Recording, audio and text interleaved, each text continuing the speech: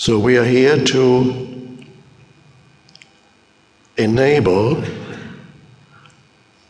a deeper dimension of consciousness to emerge, or to emerge more fully in you. That dimension, we can attach many different names to it. We can, for example, call it the transcendent dimension. Transcendent. What does that mean? Now, usually transcendent is a philosophical concept that's totally abstract. But here, transcendent is something very real. Transcendent means that which goes beyond. What is it that it goes beyond this dimension?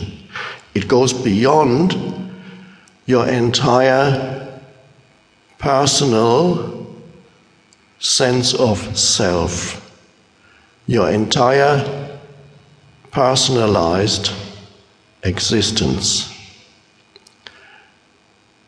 Most people live in a box, a mind-made box, a little box that they call my life. And it consists of concerns about various aspects of what they call my life. And that is, of course, your state of health, your financial state, your job situation, your relationship situation, your life, where you live, what you do for a living, your aspirations and your memories. All these things together make up what people call my life. And that is what consumes most people's attention. Their thinking mind dwells on that. And no matter how interesting that is on some level, your life, it is something extremely limited. Extremely limited.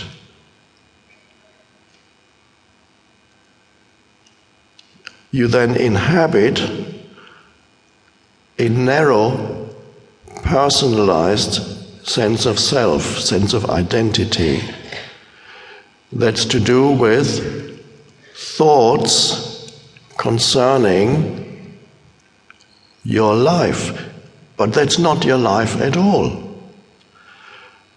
What I'm talking about here, what consumes most people's attention, is their life situation.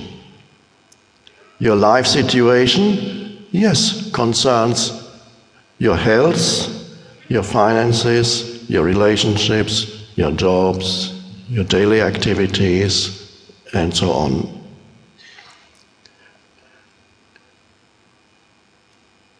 And it consists of mind activity.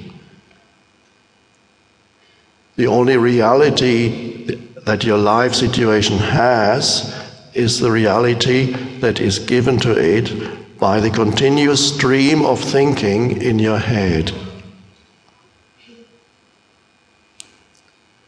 If you cannot get out of that personalized, narrow sense of self, then you are trapped in a very small box, a very small world. Me and my concerns, me and my life. And this is what you see when you watch movies, and in many cases when you read novels.